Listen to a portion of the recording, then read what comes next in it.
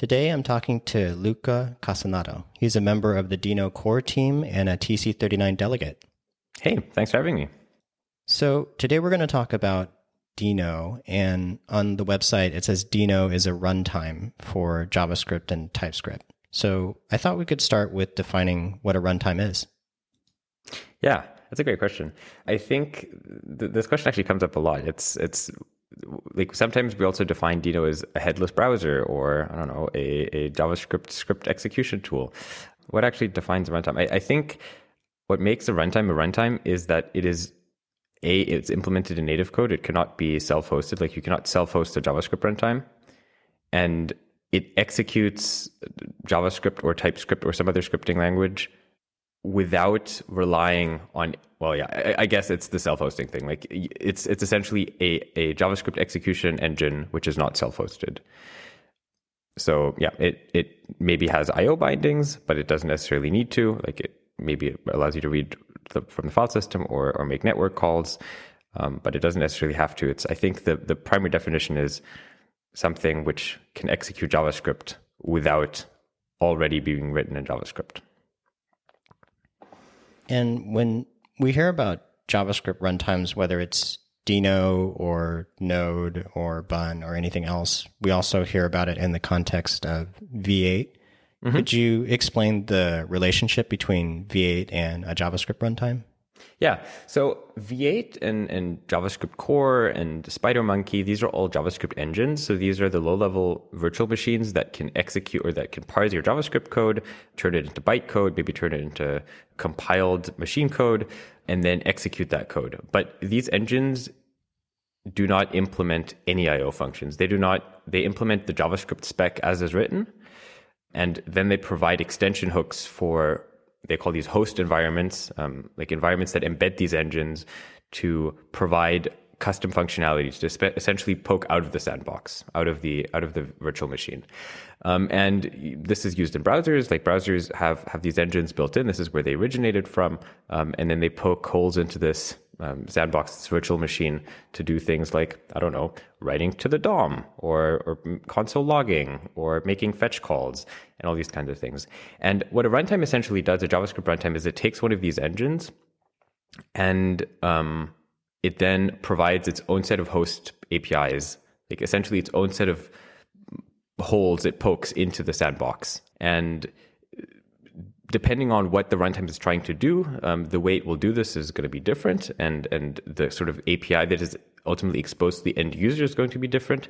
For example, if you compare Dino and Node, like Node is very loosey-goosey about how it pokes holes into the sandbox. It sort of just pokes them everywhere, and this makes it difficult to enforce things like runtime permissions, for example, whereas Dino is much more strict about how it pokes holes into its sandbox. Like everything is either a web API or it's behind in this Dino namespace, which means that it's really easy to find places where you're poking out of the sandbox. And really, you can also compare these to browsers. Like browsers are also JavaScript runtimes. They are just not headless JavaScript runtimes, but JavaScript runtimes that also have a UI. And yeah, like there's a whole bunch of different kinds of JavaScript runtimes. And I think we're also seeing a lot more like embedded JavaScript runtimes. Like, for example, if you've used React Native before, you may be using Hermes as a JavaScript engine in your Android app, which is like a custom JavaScript engine written just for React Native. And this also is embedded within a like React Native runtime, which is specific to React Native. So it's also possible to have runtimes, for example, that can be where the backing engine can be exchanged, which is kind of cool. So it sounds like V8's role, one way to look at it is it can execute JavaScript code, but only pure functions, I suppose. You can pretty much, yeah, do anything that doesn't interact with IO. So you think about browsers, you were mentioning you need to interact with the DOM, or if you're writing a server-side application, you probably need to receive or make HTTP requests, that sort of thing. And all of that is not handled by V8. That has to be handled by an external runtime. Exactly. Like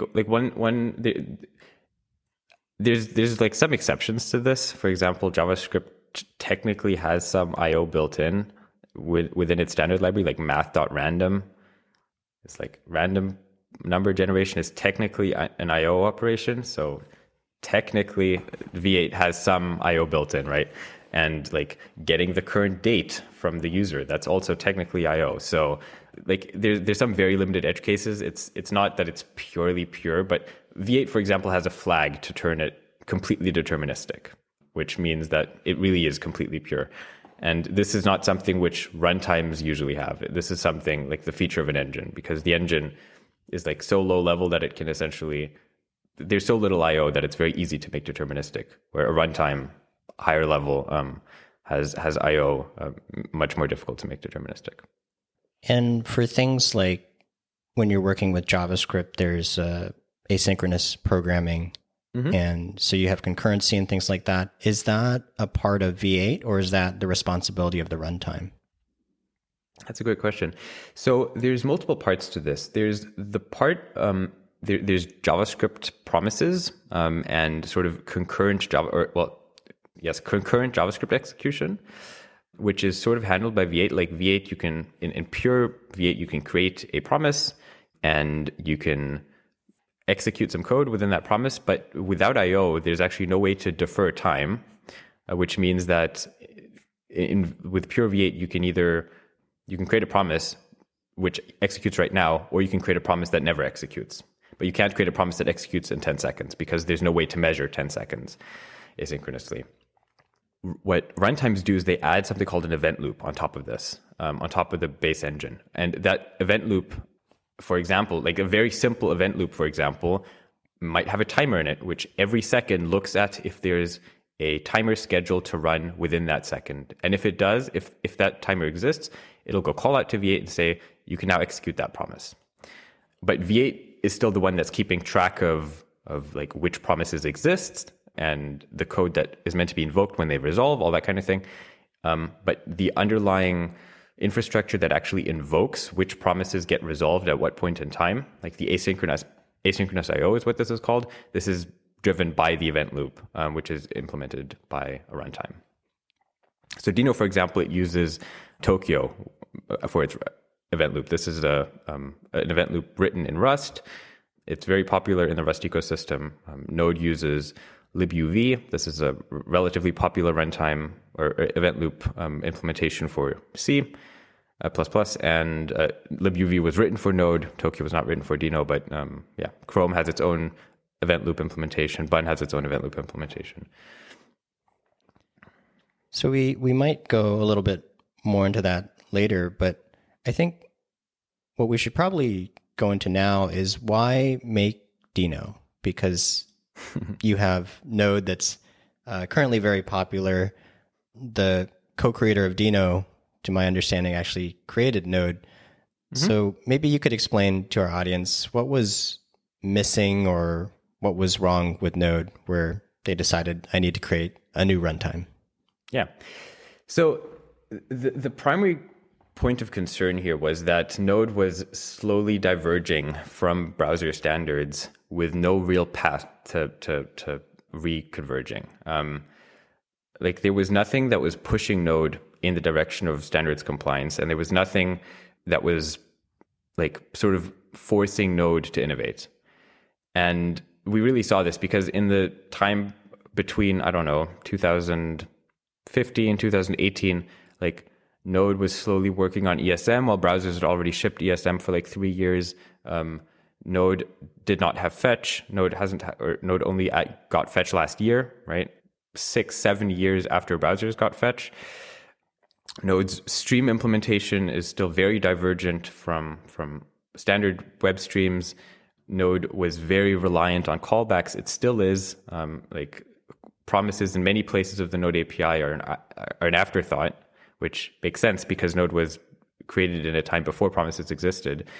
But there was really nothing that was pushing Node forward, right? Like nobody was actively investing in improving the API of Node to be more standards compliant.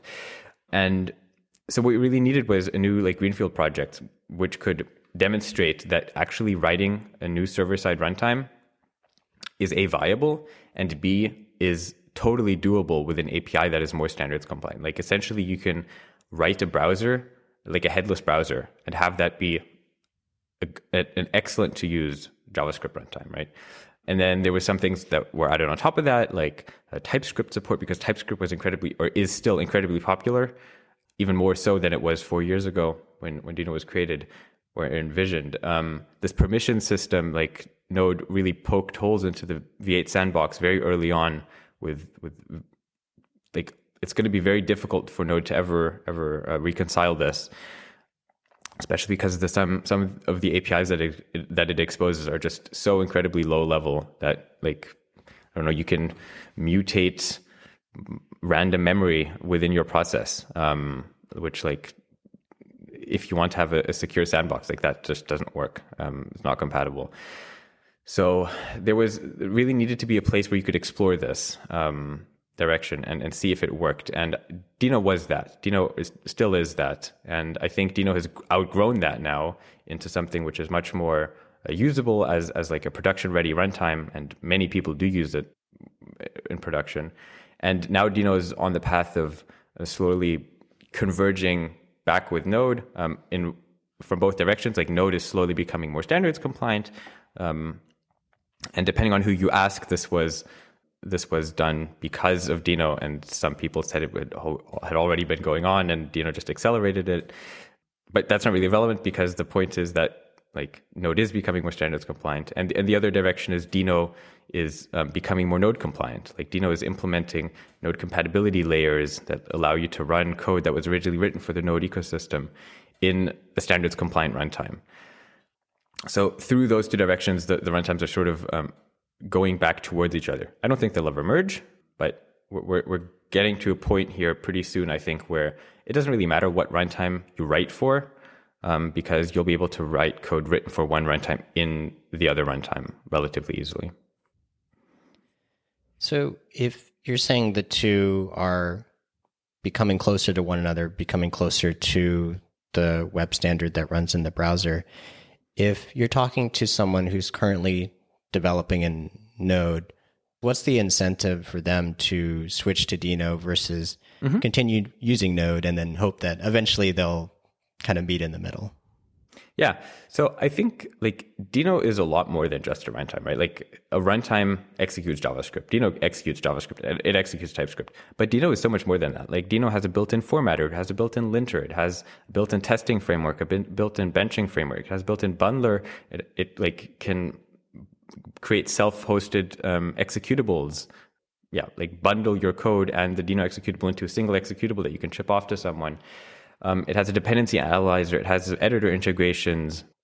It has, yeah, like, I could go on for hours about all of the auxiliary tooling that's inside of Deno that's not a JavaScript runtime. And also, Deno as a JavaScript runtime is just more standards compliant than any of the other server-side runtimes right now. So if you're really looking for something which is standards compliant, which is going to, like, live on forever, then it's Deno. Like, you cannot kill off the Fetch API ever. The Fetch API is going to live forever because Chrome supports it. And the same goes for local storage and like, I don't know, the Blob API and all these other web APIs. Like, they have shipped in browsers, which means that they will be supported until the end of time. And yeah, maybe Node has also reached that with its API, probably to some extent. But yeah, don't underestimate the power of, like, 3 billion Chrome users that would scream immediately if the Fetch API stopped working, right? Yeah, I think maybe what it sounds like also is that because you're using the API that's used in the browser, places where you deploy JavaScript applications in the future, you would hope that those would all settle on using that same API, so that if you were using Deno, you could host it at different places and not worry about, do I need to use a special API like maybe that you would in Node? Yeah, exactly. And this is actually something which we're specifically working towards. So I don't know if you've heard of WinterCG. It's a community group at the W3C that Cloudflare and Deno and some others, including Shopify, have started last year, where essentially we're trying to standardize the concept of what a server-side JavaScript runtime is and what APIs it needs to have available to be standards compliant, and essentially making this portability sort of written down somewhere, and, like, write down exactly what code you can write and expect to be portable. And we can see like that all of the big players that are involved in building JavaScript runtimes right now are actively engaged with us at WinterCG and are actively building towards this future. So I would expect that any code that you write today, which runs in Dino, runs in Cloudflare Workers, runs on Netlify Edge functions, runs on Vercel Edge runtime, runs on Shopify Oxygen, is going to run on the other four of those within the next couple of years here. Like, I think the APIs of these are just going to converge to be essentially the same. There's obviously going to always be some nuances. Like, I don't know, Chrome and Firefox and Safari don't perfectly have the same API everywhere, right? Like Chrome has some web Bluetooth capabilities that Safari doesn't, or Firefox has some, I don't know, non-standard extensions to the error object, which none of the other runtimes do. But overall, you can expect these runtimes to mostly be aligned. Yeah, and I think that's really, really, really excellent. And that's, I think, really one of the reasons why one should really consider like building for this standard runtime, because it just guarantees that you'll be able to host this somewhere in 5 years' time and 10 years' time with very little effort. Like, even if Dino goes under or Cloudflare goes under, or I don't know, nobody decides to maintain Node anymore, it'll be easy to run somewhere else. And also, I expect that the big cloud vendors will ultimately provide managed offerings for the standards compliant JavaScript runtime as well. And this Winter CG group, is Node a part of that as well? Yes, we've invited Node to join. Due to the complexities of how Node's internal decision-making system works, Node is not officially a member of WinterCG. There is some individual members of the Node Technical Steering Committee which are participating.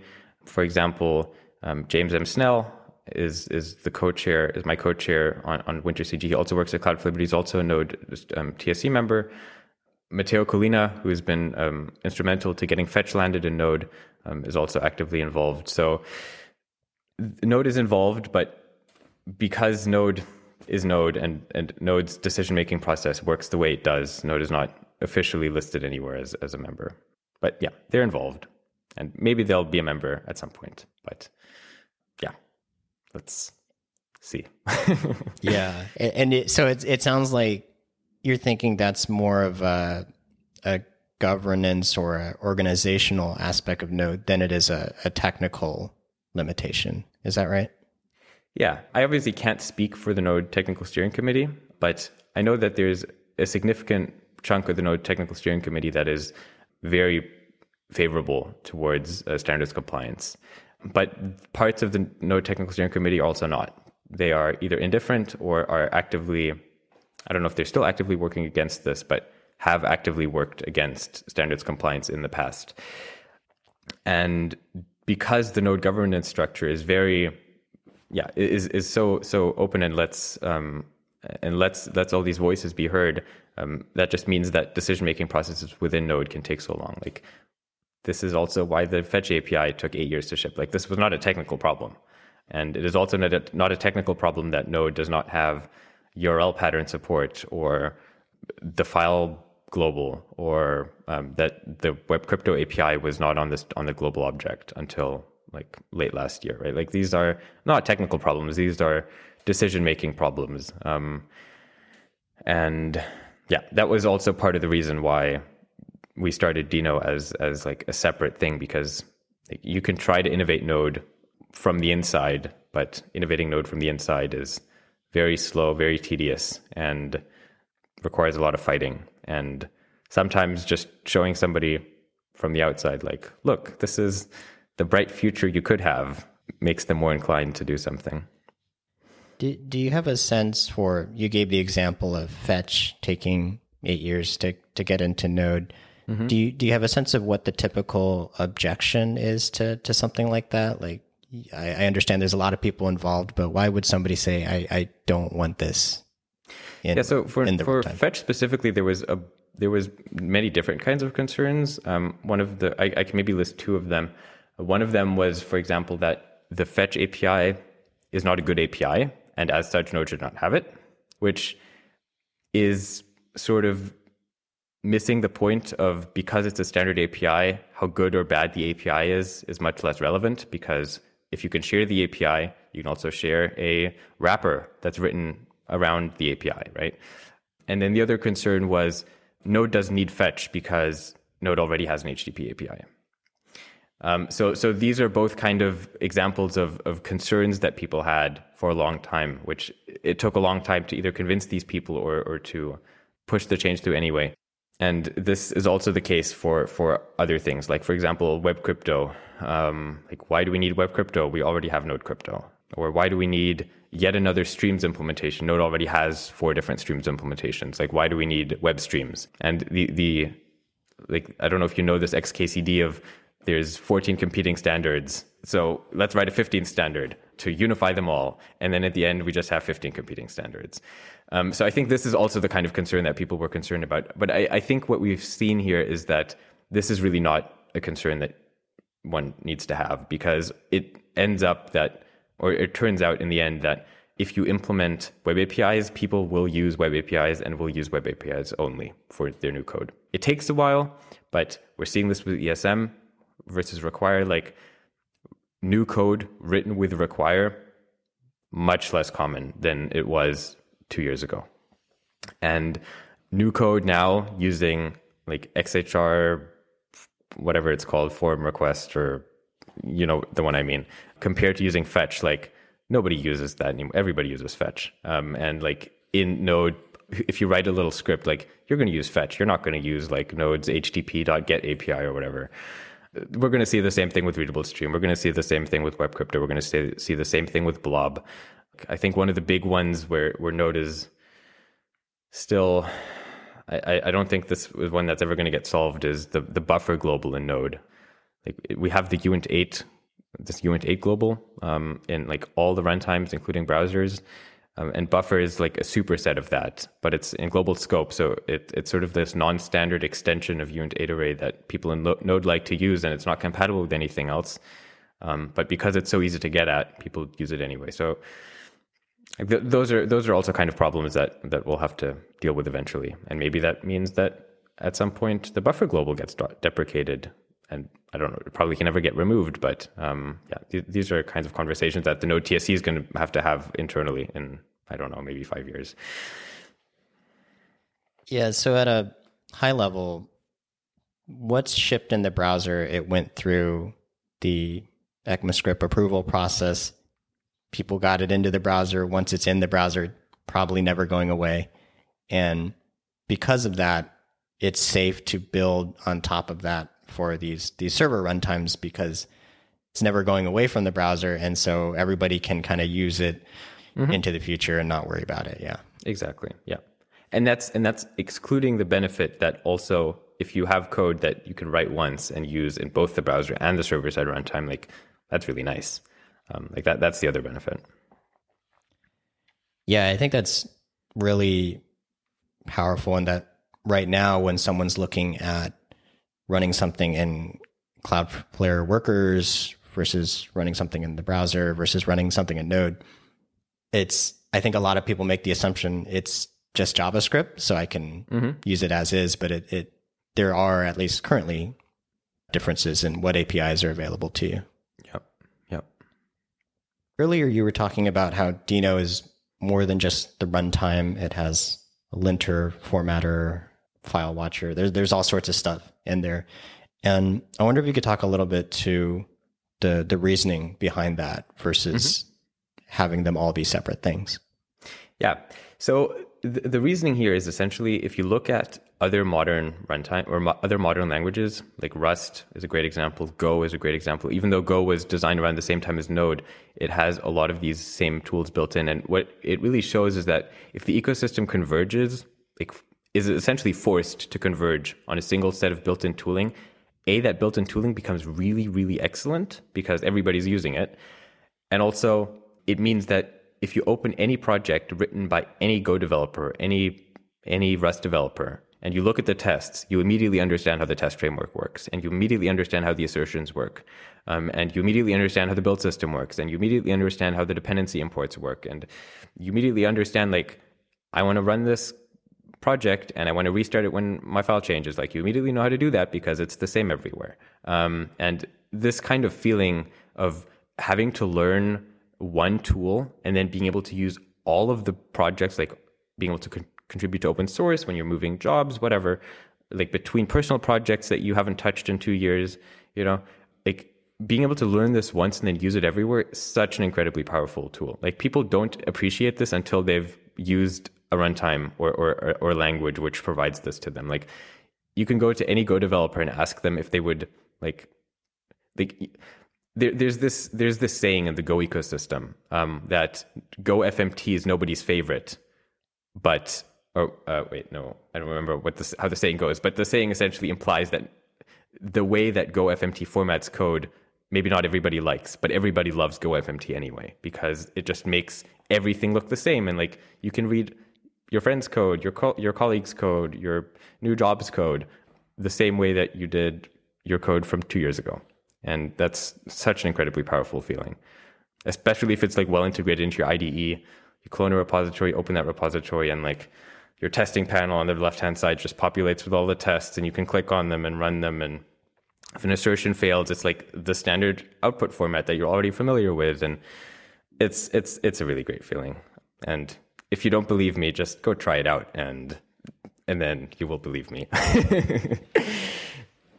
Yeah, no, I'm totally with you. I think it's interesting because with JavaScript in particular, it feels like the default in the community is the opposite, right? There's so many different ways or so many different build tools and testing frameworks and formatters. And it's very different than, like you were mentioning, a Go or a Rust that are more recent languages where they just include that all bundled in. Yeah. Yeah. And I think you can see this as well in the time that an average JavaScript developer spends configuring their tooling compared to a Rust developer. Like if I write Rust like all day, every day. And I spend maybe 2-3% of my time configuring Rust tooling, like doing dependency imports, opening a new project, creating a formatter config file, I don't know, deleting the build directory, stuff like that. Like that's essentially what it means for me to configure my Rust tooling. Whereas if you compare this to like a front-end JavaScript project, like you have to deal with making sure that your React version is compatible with your React DOM version, is compatible with your Next version, is compatible with your Vite version, is compatible with your whatever version, right? This is all not automatic. Making sure that you use the right, like as a front-end developer, you don't have just npm installed. No, you have npm installed, you have yarn installed, you have pnpm installed, you probably have like bun installed, and I don't know. To use any of these, you need to have Core-Pack enabled in Node, and like you need to have all of their global bin directories symlinked into your or included in your path. And then if you install something and you want to update it, you don't know, did I install it with yarn? Did I install it with pnpm? Like this is significant complexity, and you tend to spend a lot of time dealing with dependencies and dealing with package management and dealing with like tooling configuration, setting up ESLint, setting up Prettier. And I think that like especially Prettier, for example, really was one of the first things in the JavaScript ecosystem, which was like, no, we're not going to give you a config that you can spend like 6 hours configuring. It's going to be like 7 options, and here you go. And everybody used it because nobody likes configuring things, it turns out.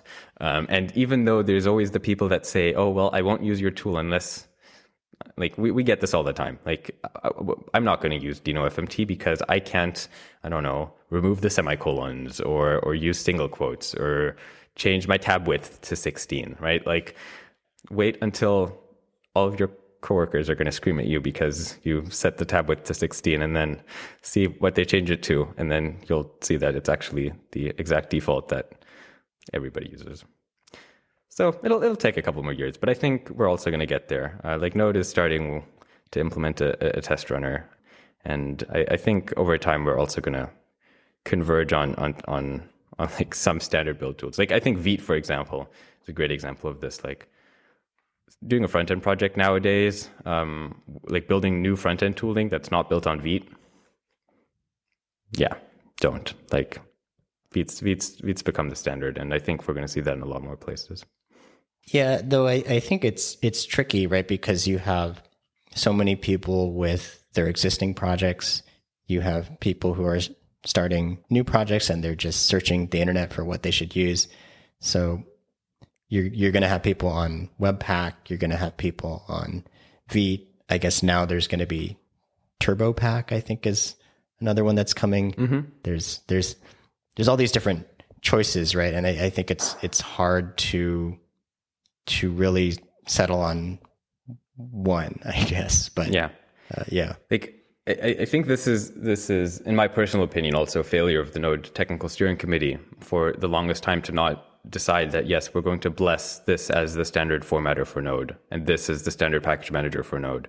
And they sort of did. Like for example, Node blessed NPM as the standard package manager for Node, but it didn't innovate on NPM. Like the Node Technical Steering Committee did not force NPM to innovate. NPM is a private company ultimately bought by GitHub, and they had full control over how the NPM CLI evolved, and nobody forced NPM to make sure that package install times are 6 times faster than they were 3 years ago. Like nobody did that, so it didn't happen. And I think this is really a failure of the Node Technical Steering Committee, and also the wider JavaScript ecosystem, of not being persistent enough with like focus on performance, focus on user experience, and focus on simplicity. Like things got so out of hand, and I'm happy we're going in the right direction now. But yeah, it was terrible for some time. So I want to talk a little bit about how we've been talking about Deno in the context of you just using Deno, using its own standard library. But just recently, last year, you added a compatibility shim where people are able to use Node libraries in Deno. Mm-hmm. And I wonder if you could talk to, like earlier you had mentioned that Deno has a different permissions model. On the website, it mentions that Deno is standard HTTP server is 2 times faster than Node in a Hello World example. Yeah. And I'm wondering what kind of benefits people will still get from Deno if they choose to use packages from Node. Yeah, it's a great question. So I think, again, this is sort of so just to clarify what we actually implemented, like what we have is we have support for you to import NPM packages. So you can import any NPM package from NPM from your TypeScript or JavaScript ECMAScript module that you already have for your Deno code. And we will, under the hood, make sure that is installed somewhere in some directory globally, like PNPM does. There's no local node modules folder you have to deal with. There's no package.json you have to deal with. And there's no package.json like versioning things you need to deal with. Like what you do is you do import cowsay from npm :cowsay @1, and that will import cowsay with like the semver tag 1, and it'll like do the semver resolution the same way Node does, or the same way npm does rather. And what you get from that is that essentially it gives you like this backdoor to call out to all of the existing Node code that has been written, right? Like you cannot expect that Deno developers write like, I don't know. There was this time when Deno did not really have that many third-party modules yet. It was very early on. And I don't know, you either, if you wanted to connect to Postgres and there was no Postgres driver available, then the solution was to write your own Postgres driver. And that is obviously not great. So the better solution here is to let users, for these packages where there's no Deno native or web native or standard native package for this yet that is importable with URL specifiers, you can import this from NPM. So it's sort of this like backdoor into the existing NPM ecosystem. And we explicitly, for example, don't allow you to create a package.json file or import bare node specifiers because we want to stay standards compliant here. But to make this work effectively, we need to give you this little backdoor. And inside of this backdoor, all hell is everything is terrible inside there, right? Like inside there, you can do bare specifiers, and inside there, you can there's package JSONs, and there's crazy node resolution and underscore dir name and CommonJS and like all of that stuff is supported inside of this backdoor to make all the NPM packages work. But on the outside, it's exposed as this nice ESM only NPM specifiers. And the reason you would want to use this over like just using Node directly is because, again, like you want to use TypeScript, no config, like necessary. You want to have a formatter, you want to have a linter, you want to have tooling that like does testing and benchmarking and compiling or whatever. All of that's built in. You want to run this on the edge, like close to your users and like 35 different points of presence.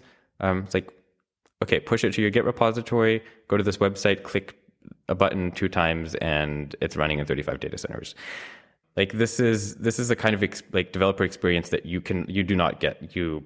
I will argue that you cannot get with Node right now. Like even if you're using something like TS Node, it is not possible to get the same level of developer experience that you do with Deno, and the same like speed at which you can iterate on your projects, like create new projects, iterate on them is like incredibly fast in Deno. Like I can open a folder on my computer, create a single file, main.ts, put some code in there, and then call Deno run main.ts. And that's it. Like I did not need to do npm install, and I did not need to do npm init-y and remove the license and version fields and from the generated package JSON and like set private to true and whatever else, right? It just all works out of the box. And I think that's what a lot of people come to Deno for and then ultimately stay for. And also, yeah, standards compliance. So things you build in Deno now are going to work in 5-10 years with no hassle. And so with this compatibility layer or this shim, is it where the Node code is calling out to Node APIs and you're replacing those with Deno compatible equivalents? Yeah, exactly. Like for example, we have a shim in place that shims out the Node crypto API on top of the web crypto API. Like sort of, some people may be familiar with this in the form of Browserify shims, if anybody still remembers those. It's essentially your front-end tooling you were able to import from like Node crypto in your front-end projects, and then behind the scenes, your Webpacks or your Browserifys or whatever would take that import from Node crypto and would replace it with like this shim that was essentially exposed the same API as Node crypto, but under the hood wasn't implemented with native calls, but was implemented on top of web crypto or implemented in userland even. And Deno does something similar. There's a couple edge cases of APIs that there's where we do not expose the underlying thing that we shim to end users outside of the Node shim. So like there's some APIs that, I don't know if I have a good example, like Node Next Tick, for example. Like to properly be able to shim Node Next Tick, you need to like implement this within the event loop in the runtime. And you don't need this in Deno because in Deno you use the web standard QMicrotask to do this kind of thing. But to be able to shim it correctly and run Node applications correctly, we need to have this sort of like backdoor into some ugly APIs, which natively integrate in the runtime, but yeah, like allow this Node code to run. Anytime you're replacing a component with a shim, I think there's concerns about additional bugs or changes in behavior that can be introduced. Is that something that you're seeing, and how are you accounting for that? Yeah, that's an excellent question. So this is actually a great concern that we have all the time. And it's not just even introducing bugs. Sometimes it's removing bugs. Like sometimes there's bugs in the Node standard library which are there and people are relying on these bugs to be there for the applications to function correctly. And we've seen this a lot. And then we implement this and we implement from scratch and we don't make that same bug. And then the test fails or then the application fails. So what we do is we actually run Node's test suite against Deno's shim layer. So Node has a very extensive test suite for its own standard library. And we can run this suite against our shims to find things like this. And there's still edge cases, obviously, which Node, like there's a bug which Node was not even aware of existing, where maybe this, like it's now standard, it's now like intended behavior because somebody relies on it, right? Like the second somebody relies on some non-standard or some buggy behavior, it becomes intended. But maybe there was no test that explicitly tests for this behavior. So in that case, we'll add our own tests to ensure that. But overall, we can already catch a lot of these by just testing against Node's test. And then the other thing is we run a lot of real code. Like we'll try run Prisma, and we'll try run Vite, and we'll try run Next.js, and we'll try run, like, I don't know, a bunch of other things that people throw at us, and check that they work. And if they work and there's no bugs, then we did our job well and our shims are implemented correctly. And then there's obviously always the edge cases where somebody did something absolutely crazy that nobody thought possible. And then they'll open an issue on the Dino repo and we scratch our heads for 3 days and then we'll fix it. And then in the next release, there'll be a new bug that we added to make the compatibility with Node better. So yeah, but running tests is the main thing. Running Node's tests. Are there performance implications if someone is running an Express app or a Next.js app in Dino? Will they get any benefits from the Dino runtime and performance? Yeah, it's actually, there is performance implications, and they're usually the opposite of what people think they are. Like usually when you think of performance implications, it's always a negative thing, right? It's always, okay, it's like a compromise. Like the shim layer must be slower than the real Node, right? It's not. Like we can run Express faster than Node can run Express. And obviously not everything is faster in Dino than it is in Node, and not everything is faster in Node than it is in Dino. It's dependent on the API, dependent on what each team decided to optimize. And this also extends to other runtimes. Like you can always cherry pick results, like, I don't know, to make your runtime look faster in certain benchmarks. But overall, what really matters is that you do not, like, the first important step for good Node compatibility is to make sure that if somebody runs your code or runs their Node code in Dino or your other runtime or whatever, it performs at least the same. And then anything on top of that, great, cherry on top, perfect. But make sure the baseline is at least the same. And I think, we have very few APIs where we behave, where like there's a significant performance degradation in Dino compared to Node. And like we're actively working on these things. Like Dino is not a project that's done, right? Like we have, I think at this point, like 15 or 16 or 17 engineers working on Dino, spanning across all of our different projects. And like we have a whole team that's dedicated to performance, and a whole team that's dedicated to Node compatibility. So like these things get addressed, and we make patch releases every week and a minor release every 4 weeks. So yeah, it's not a standstill. It's constantly improving. Something that kind of makes Dino stand out is its standard library. There's a lot more in there than there is in the Node one. Mm-hmm. I wonder if you could speak to how you make decisions on what should go into it. Yeah, so early on it was easier. Early on, the decision-making process was essentially, is this something that a top 100 or top 1000 NPM library implements? And if it is, let's include it.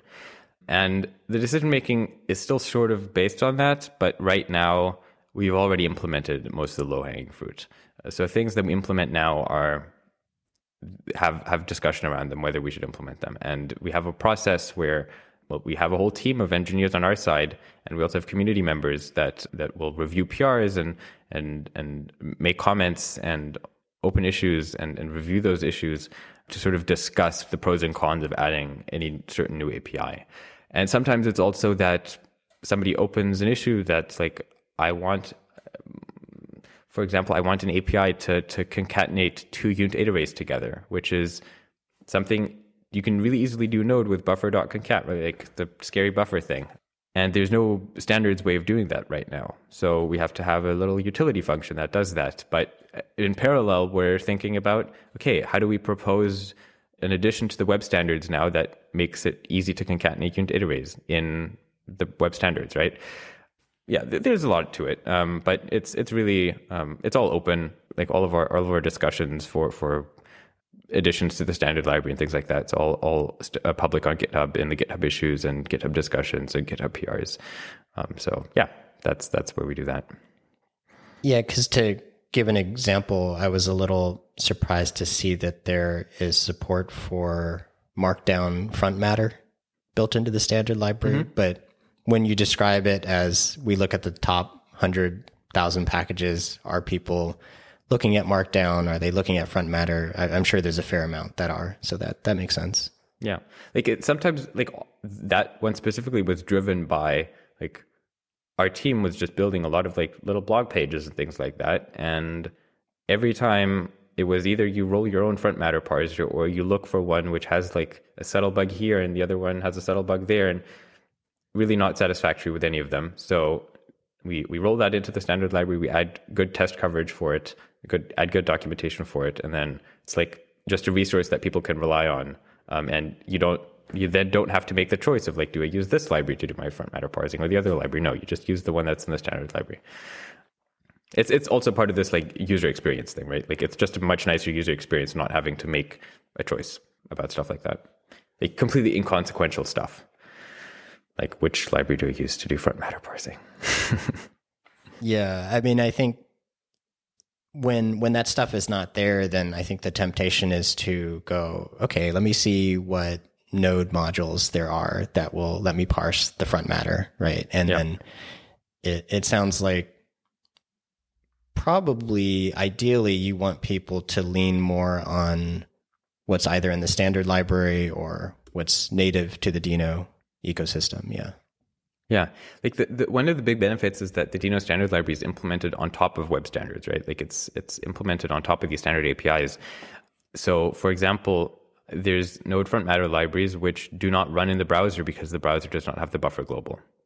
Maybe it's a nice library to do front matter parsing with, but like you choose it and then 3 days later you decide that actually this code also needs to run in the browser, and then you need to go switch your front matter library. So those are also kind of reasons why we may include something in the standard library. Like maybe there's even a really good module already to do something. But if there's certain reliance on specific node features that we would like that library to also be compatible with web standards, we might include in the standard library. Like for example, YAML parser, or the YAML parser in the standard library is a fork of the Node YAML module, and it's essentially that but cleaned up and made to use more standard APIs rather than Node built-ins. Yeah, it kind of reminds me a little bit of when you're writing a front-end application. Sometimes you'll use Node packages to do certain things, and they won't work unless you have a compatibility shim where the browser can make use of certain Node APIs. And if you use the APIs that are built into the browser already, then you won't need to deal with that sort of thing. Yeah. Also, like less bundle size, right? Like if you don't have to shim that, that's less code you have to ship to the client. Another thing I've seen with Deno is it supports running WebAssembly binaries. So you can export functions and call them from TypeScript. I was curious if you've seen practical uses of this in production within the context of Deno. Yeah, there's actually a bunch of really practical use cases. So probably the most executed bit of WebAssembly inside of Deno right now is actually ESBuild. Like ESBuild has a WebAssembly build. Like ESBuild is something that's written in Go. You have the choice of either running it natively in machine code as like an ELF process on Linux or on Windows or whatever, or you can use the WebAssembly build and then it runs in WebAssembly. And the WebAssembly build is maybe 50% slower than the native build, but that is still significantly faster than Rollup or I don't know, whatever else people use nowadays to do JavaScript bundling. I don't know. I just use ESBuild always. So for example, the Deno website is running on Deno deploy, and Deno deploy does not allow you to run subprocesses because it's like this edge runtime which has certain security permissions that are not granted, one of them being subprocesses. So it needs to execute ESBuild, and the way it executes ESBuild is by running them inside of WebAssembly. Because WebAssembly is secure. WebAssembly is something which is part of the JavaScript sandbox. It's inside the JavaScript sandbox. It doesn't poke any holes out. So it's able to run within like very strict security contexts. And then other examples are, I don't know, you want to have a HTML sanitizer, which is actually built on the real HTML parser in a browser. We have an HTML sanitizer called Comrade or Ammonia. I don't remember. There's an HTML sanitizer library on DenoLand/X, which is built on the HTML parser from Firefox, which like ensures essentially that your HTML, like if you do HTML sanitization, you need to make sure your HTML parse is correct, because if it's not, you might like your browser might parse some HTML one way and your sanitizer parses it another way, and then it doesn't sanitize everything correctly. So there's this, like the Firefox HTML parser compiled to WebAssembly. You can use that to do HTML sanitization, or the Dino documentation generation tool, for example, Dino Doc. There's a WebAssembly build for it that allows you to programmatically like generate documentation for your TypeScript modules. Yeah. And also like Dino FMT is available as a WebAssembly module for programmatic access, and a bunch of other internal Dino programs as well, like or like components, not programs.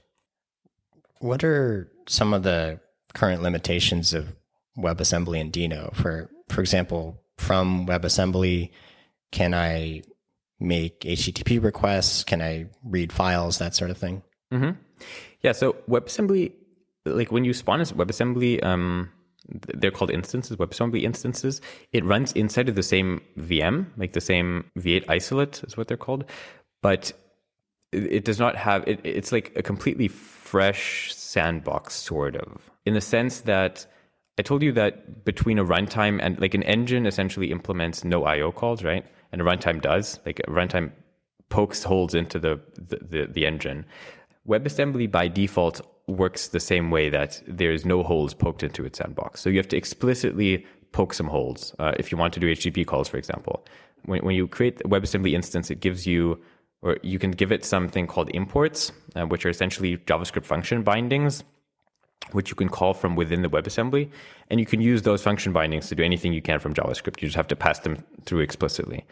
And yeah, depending on how you write your WebAssembly, like if you write it in Rust, for example, the tooling is very nice, and you can just call some JavaScript code from your Rust, and then the build system will automatically make sure that the right function bindings are passed through with the right names, and like you don't have to deal with anything. And if you're writing Go, it's slightly more complicated. And if you're writing like raw WebAssembly, like the WebAssembly text format and compiling that to a binary, then like you have to do everything yourself, right? It's sort of the difference between writing C and writing JavaScript. Like, yeah, what level of abstraction do you want? It's definitely possible though. And as for limitations, the same limitations as exist in browsers apply. Like the WebAssembly support in Dino is equivalent to the WebAssembly support in Chrome. So you can do many things like multi-threading and stuff like that already, but especially around shared mutable memory and having access to that memory from JavaScript, that's something which is a real difficulty with WebAssembly right now. Yeah, growing WebAssembly memory is also rather difficult right now. There's a couple inherent limitations right now with WebAssembly itself, but those will be worked out over time. And Dino is like very up to date with the version of the standard it implements through V8. Like we're up to date with Chrome Beta essentially all the time. So yeah, anything you see in Chrome Beta is going to be in Dino already. So you talked a little bit about this before. The Dino team, they have their own hosting platform called Dino Deploy. So I wonder if you could explain what that is. Yeah. So Dino has this really nice concept of permissions, which allow you to. Sorry, I'm going to start somewhere slightly unrelated. Maybe it sounds like it's unrelated, but you'll see in a second it's not unrelated. Dino has this really nice permission system which allows you to sandbox Dino programs to only allow them to do certain operations. For example, in Dino, by default, if you try to open a file, it'll error out and say you don't have read permissions to read this file. And then what you do is you specify -- allow read. Maybe you have to give it, you can either specify allow read and then it'll grant read access to the entire file system, or you can explicitly specify files or folders or any number of things. Same goes for write permissions, same goes for network permissions, same goes for running sub-processes, all these kind of things. And by limiting your permissions just a little bit, like for example, by just disabling sub-processes and foreign function interface, but allowing everything else, allowing reads and allowing network access and all that kind of stuff, we can run Dino programs in a way that is significantly more cost effective to you as the end user than, and like we can cold start them much faster than like you may be able to with a more conventional container-based system. So what Dino Deploy is a way to run JavaScript or Dino code on our data centers all across the world with very little latency.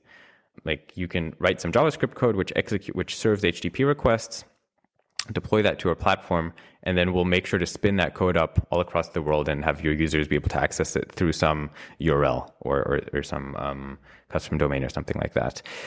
And this is very similar to Cloudflare Workers, for example, and it's like Netlify Edge Functions is built on top of Deno Deploy. Like Netlify Edge Functions is implemented on top of Deno Deploy through our subhosting product. Essentially, Deno Deploy is a cloud hosting service for JavaScript, which allows you to execute arbitrary JavaScript. And there's a couple like different directions we're going there. One is like more end user focused, where like you link your GitHub repository and like we'll have a nice experience like you do with Netlify and Vercel, that where like your commits automatically get deployed and you get preview deployments and all that kind of thing for your backend code, though, rather than for your front end websites. Although you could also write front end websites in Deno, obviously. And the other direction is more like business focused, like you're writing a SaaS application and you want to allow the user to customize the checkout. Like you're writing a SaaS application that provides users with the ability to write their own online store. And you want to give them some ability to customize the checkout experience in some way. So you give them a little like text editor that they can type some JavaScript into, and then when your SaaS application needs to hit this code path, it sends a request to us with the code. We'll execute that code for you in a secure way, in a secure sandbox. You can like tell us this code only has access to like my API server and no other networks to like prevent data exfiltration, for example. And then you can have all this like super customizable code inside of your SaaS application without having to deal with any of the operational complexities of scaling arbitrary code execution or even just doing arbitrary code execution, right? Like this is a very difficult problem, and give it to someone else and we deal with it and you just get the benefits. Yeah, that's Deno Deploy. And it's built by the same team that builds the Deno CLI. So all of your favorite like Deno CLI or Deno APIs are available in there. It's just as web standard as Deno. Like you have Fetch available, you have Blob available, you have Web Crypto available, that kind of thing. Yeah. So when someone ships you their code and you run it, you mentioned that the cold start time is very low. Mm-hmm. How is the code being run? Are people getting their own process? It sounds like it's not using containers. I wonder if you could explain a little bit about how that works. Yeah, I can give a high level overview of how it works. So the way it works is that we essentially have a pool of Deno processes ready. Well, it's not quite Deno process. It's not the same Deno CLI that you download. It's like a modified version of the Deno CLI based on the same infrastructure that we have spun up across all of our different regions across the world, across all of our different data centers. And then when we get a request, we'll route that request. The first time we get a request for that we call them deployments, that like code, right? We'll take one of these idle Deno processes and we'll assign that code to run in that process, and then that process can go serve the requests. And these processes, they're isolated, and it's essentially a V8 isolate, and it's a very, very slim. It's a much, much, much slimmer version of the Deno CLI, essentially, which the only thing it can do is JavaScript execution, and like it can't even execute TypeScript, for example. Like TypeScript we pre-process it up front to make the cold start faster. And then what we do is, if you don't get a request for some amount of time, we'll spin down that isolate, and we'll spin up a new idle one in its place. And then if you get another request, I don't know, an hour later for that same deployment, we'll assign it to a new isolate, and yeah, that's a cold start, right? If you have an isolate which receives, or a deployment rather, which receives a bunch of traffic, like let's say you receive 100 requests per second, we can send a bunch of that traffic to the same isolate. And we'll make sure that if that one isolate isn't able to handle that load, we'll spin it out over multiple isolates, and we'll sort of load balance for you. And we'll make sure to always send to the point of presence that's closest to the user making the request, so they get very minimal latency. And like we've these like layers of load balancing in place, and I'm glossing over a bunch of like security related things here about how these processes are actually isolated and how we monitor to ensure that you don't break out of these processes. And for example, Deno Deploy it looks like you have a file system because you can read files from the file system, but in reality, Deno Deploy does not have a file system. Like the file system is a global virtual file system which is implemented completely differently than it is in Deno CLI. But as an end user, you don't have to care about that, because the only thing you care about is that it has the exact same API as the Deno CLI, and you can run your code locally. And if it works there, it's also going to work on deploy. Yeah, so that's kind of a high level of Deno deploy. If any of this sounds interesting to anyone, by the way, we're like very actively hiring on Deno deploy. I happen to be the tech lead for our Deno deploy product, so I'm always looking for engineers to join our ranks and build cool distributed systems. Deno.com/jobs. For people who aren't familiar with V8 isolates, are these each run in their own processes, or do you have a single process and that has a whole bunch of isolates inside it? In the general case, you can say that we run one isolate per process, but there's many asterisks on that because it's very complicated. I'll just say it's very complicated. In the general case, though, it's one isolate per process. Yeah. And then you touched a little bit on the permissions system. Like you gave the example of somebody could have a website where they let their users give them code to execute. How does it look in terms of specifying what permissions people have? Like, is that a configuration file, or those flags you pass in? What does that look like? Yeah, so that product is called subhosting. It's slightly different from our end user platform. It's essentially a service that allows you to, you email us, we'll send you we'll onboard you, and then what you can do is you can send HTTP requests to a certain endpoint with a authentication token and a reference to some code to execute. And then what we'll do is when we receive that HTTP request, we'll fetch the code, spin up an isolate, execute the code, we serve the request, return you the response. And then we'll pipe logs to you and stuff like that. And part of that is also when we pull the code to spin up the isolate, that code doesn't just include the code that we're executing, but also includes things like permissions and various other, we call this isolate configuration. This is all public. We have public docs for this at deno.com/subhosting, I think. Yes, deno.com/subhosting. And is that built on top of something that's a part of the public Deno project, the open source part, or is this specific to this subhosting product? So the underlying runtime that executes the code here, like all of the code execution is performed by code which is public. Like it uses the Deno CLI, it just strips out a bunch of stuff it doesn't need. The orchestration code is not public. The orchestration code is proprietary. And yeah, if you have use cases where you would like to run this orchestration code on your own infrastructure, and yeah, you have interesting use cases, please email us. We would love to hear from you. Separate from the orchestration, if it's more of an example of, let's say I deploy a Deno application, and in the case that someone was able to get some like malicious code or URLs into my application, could I tell Deno I only want this application to be able to call out to these URLs, for just as an example? Yes. So it's slightly more complicated because you can't actually tell it that it can only call out to specific URLs, but you can tell it to call out only to specific domains or IP addresses, which is sort of the same thing, but just slightly different layer of abstraction. Yeah, you can do that. The allow net flag allows you to specify a set of domains to allow requests to those domains. Yes. I see. So on the user-facing open source part, there are configuration flags where you could say, I want this application to be able to access these domains, or I don't want it to be able to use IO, or whatever kind of permissions. Exactly. They're flags. Yeah. And on subhosting, this is done via the isolate configuration, which is like a JSON blob, and yeah, like but ultimately it's all sort of the same concept, just slightly different interfaces, because the subhosting one needs to be a programmatic interface instead of something you type as an end user, right? One of the things you mentioned about Deno deploy is it's centered around deploying your application code to a bunch of different locations. And you also mentioned the cold start times are very low. Could you kind of give the case for wanting your application code at a bunch of different sites? Yeah.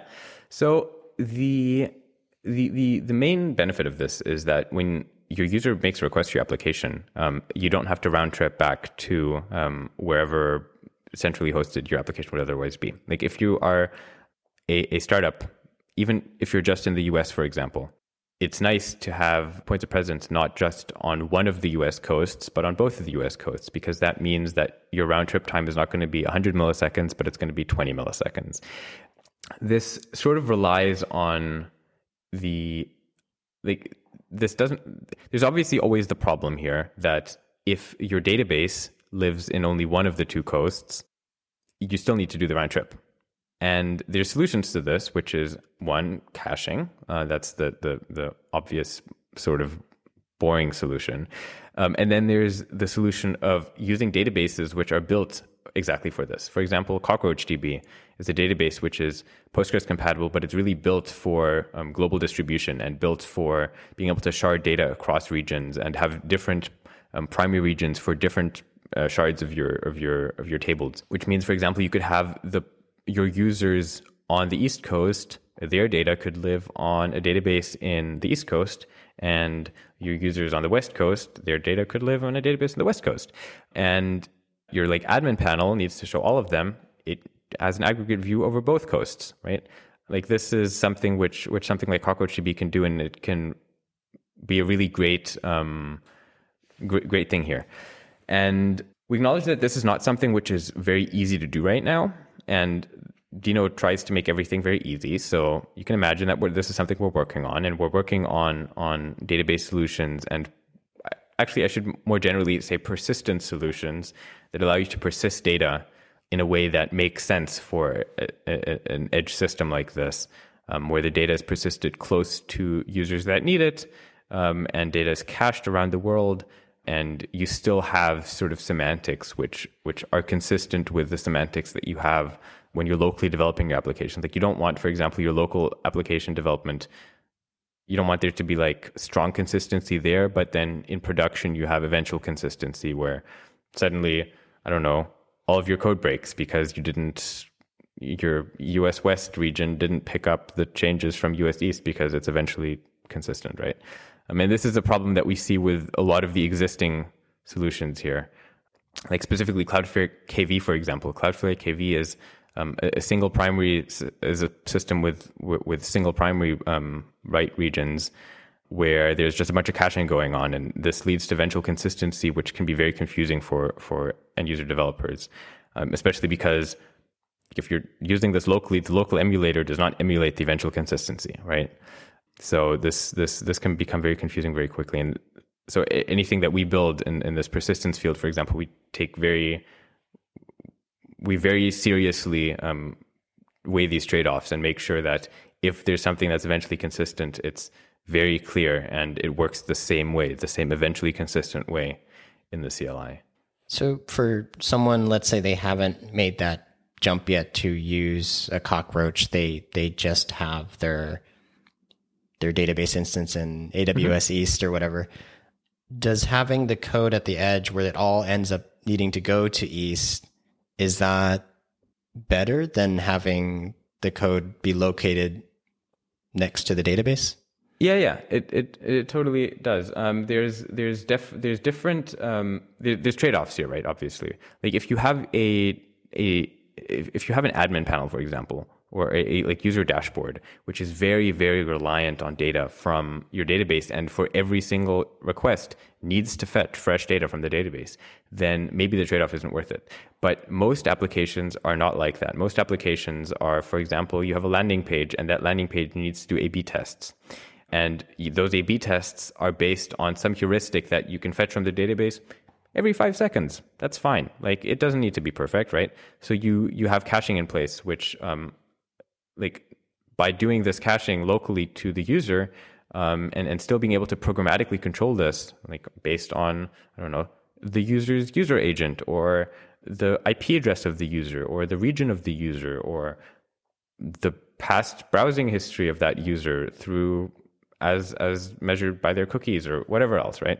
Being able to do these highly user customized actions very close to the user means that like latency is like, this is a much better user experience than if you have to do the round trip, especially if you're a startup or a service which is globally distributed and serves not just users in the US or the EU, but like all across the world. And when you talk about caching in the context of Deno deploy, is there a cache native to the system, or are you expecting someone to have a Redis or a Memcache, that sort of thing? Yeah, so Deno deploy actually has, or there's a web cache API, which is also the web cache API that's used by service workers and others. And Cloudflare also implements this cache API. And this is something that's implemented in Deno CLI, and it's going to be coming to Deno deploy this quarter, that's the native way to do caching. And otherwise, you can also use Redis. You can use services like Upstash, or even like primitive in-memory caches where it's just an LRU that's in memory, like a JavaScript data structure, right?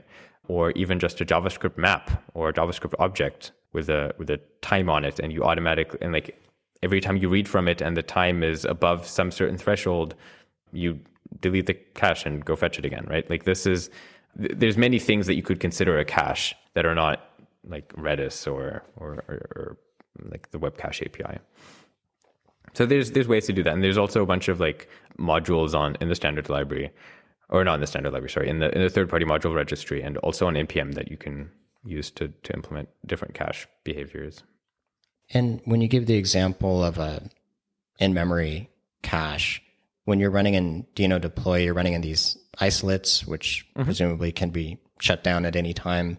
So what kind of guarantees do users have that whatever they put into memory will still be there?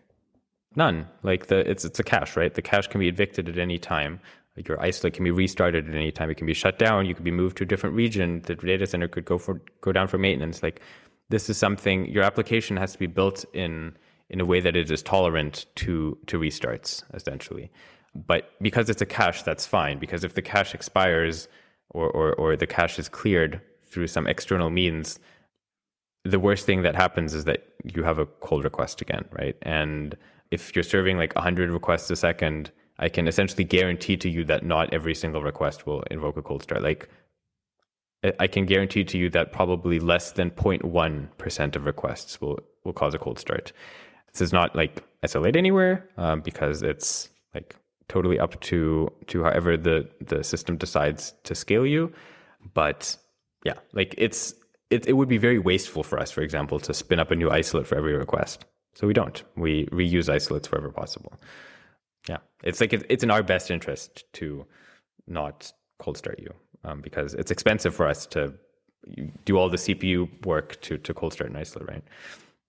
And typically with applications, people will put a CDN in front, and they'll use things like cache control headers to be able to serve straight from the CDN. Is that a supported use case with Deno deploy, or are there anything that people should be aware of when they're doing that sort of thing? Yeah, so you can do that. Like you could put a cache in front of Deno deploy, but in most cases, it's really not necessary because the main reasons people use CDNs is essentially to like do this global distribution problem, right? Like you want to be able to cache close to users. But if your end application is already executing close to users, the cost of serving something, like serving a request from a JavaScript cache, it's like marginal. It's so low. There's like nearly no CPU time involved here. It's network bandwidth. That's the limiting factor, and that's the limiting factor for all CDNs. So whether you're serving on Deno deploy or you have a separate CDN that you put in front of it, not really that big of a difference. Like you can do it, but I don't know. Deno.com doesn't, and Deno.land, like they don't have a CDN in front of them. They're running bare on Deno deploy, and yeah, it's fine. So even for things like images, for example, something that somebody might store in object storage and put a CDN in front, are you suggesting that people could put it on Deno deploy directly, or just kind of curious what your thoughts are there? Yeah, like if you have a blog and your profile image is part of your blog, right? And you can put that in your static file folder and serve that directly from your Deno deploy application. Like that's totally cool. You should do that because that's obvious and that's the obvious way to do things.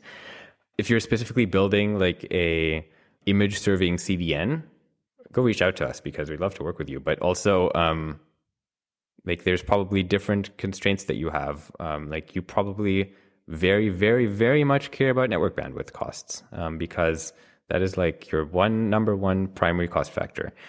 So yeah, it's just what's the trade-off? What trade-offs are you willing to make? Like does some other provider give you a lower network bandwidth cost?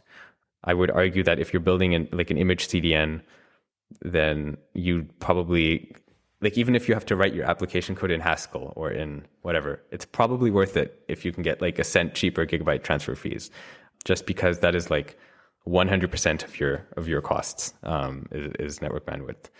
So it's really a trade-off based on what you're trying to build. And if I understand correctly, Deno deploy, it's centered around applications that take HTTP requests. So it could be a website, it could be an API, that sort of thing. And sometimes when people build applications, they have other things surrounding them. They'll need scheduled jobs. They may need some form of message queue, things like that. Things that don't necessarily fit into what Deno deploy currently hosts. And so I wonder for things like that, what you recommend people would do while working with Deno deploy. Yeah, great question. Unfortunately, I can't tell you too much about that without like spoiling everything. But what I'm going to say is you should keep your eyes peeled on our blog over the next 2 to 3 months here. I consider message queues and like especially message queues, they are a persistence feature. And we are currently working on persistence features. So yeah, that's all I'm going to say. But you can expect Deno deploy to do things other than just HTTP requests in the not so far future. And like cron jobs and stuff like that also at some point, yeah. All right, we'll look out for that. I guess as we wrap up, maybe you could give some examples of who's using Deno and what types of projects do you think are ideal for Deno? Yeah, Deno or Deno deploy, like Deno as in all of Deno or Deno deploy specifically? I mean, I guess either. Okay. Way, but yeah. Okay. Yeah. Let's do it. So one really cool use case, for example, for Deno is Slack. Slack has this app platform that they're building, which allows you to execute arbitrary JavaScript from within inside of Slack in response to like slash commands and like actions. I don't know if you've ever seen like those little buttons you can have in messages. If you press one of those buttons, like that can execute some Deno code. And Slack has built like this entire platform around that, and it makes use of Deno's like security features and built-in tooling and all that kind of thing. And that's really cool. And Netlify has built edge functions, like which is like a really, really awesome primitive they have for being able to customize outgoing requests or even come up with completely new requests on the spot as part of their CDN layer, also built on top of Deno. And GitHub has built like this platform called Flat, which allows you to like sort of on cron schedules pull data into Git repositories and process that and post process that and do things with that. And it's integrated with GitHub Actions and all kind of thing. It's kind of cool. Supabase also has like an edge functions product that's built on top of Deno. I'm just thinking about other, like those are the obvious ones that are on the homepage. There's I know, for example, there's a image CDN actually that serves images with Deno, like 400 million of them a day, kind of related to what we were talking about earlier. Actually, I don't know if it's still 400 million. I think it's more. The last data I got from them was like maybe 8 months ago. So probably more at this point. Yeah, a bunch of cool things like that. We have like a really active Discord channel, and there's always people showcasing what kind of stuff they built in there. We have a showcase channel. I think that's like if you're really interested in like what cool things people are building with Deno, that's a great place to look. I think actually we maybe also have a showcase. We have deno.land/showcase. I don't remember. Showcase. Oh yeah, we do. deno.com/showcase, which is a page of like a bunch of projects built with Deno or products using Dino or other things like that. Cool. If people want to learn more about Dino or see what you're up to, where should they head? Yeah, if you want to learn more about Dino CLI, head to dino.land. If you want to learn more about Dino Deploy, head to dino.com/deploy. If you want to chat to me, you can hit me up on my website, lcast.dev. If you want to chat about Dino, you can go to discord.gg/Dino. Yeah, and if you're interested in any of this and thought that maybe you have something to contribute here, you can either become an open source contributor on our open source projects, or if this is really something you want to work on and you like distributed systems or systems engineering or fast performance, head to dino.com/jobs and send in your resume. We're very actively hiring and be super excited to work with you. All right, Luca. Well, thank you so much for coming on Software Engineering Radio. Thank you so much for having me.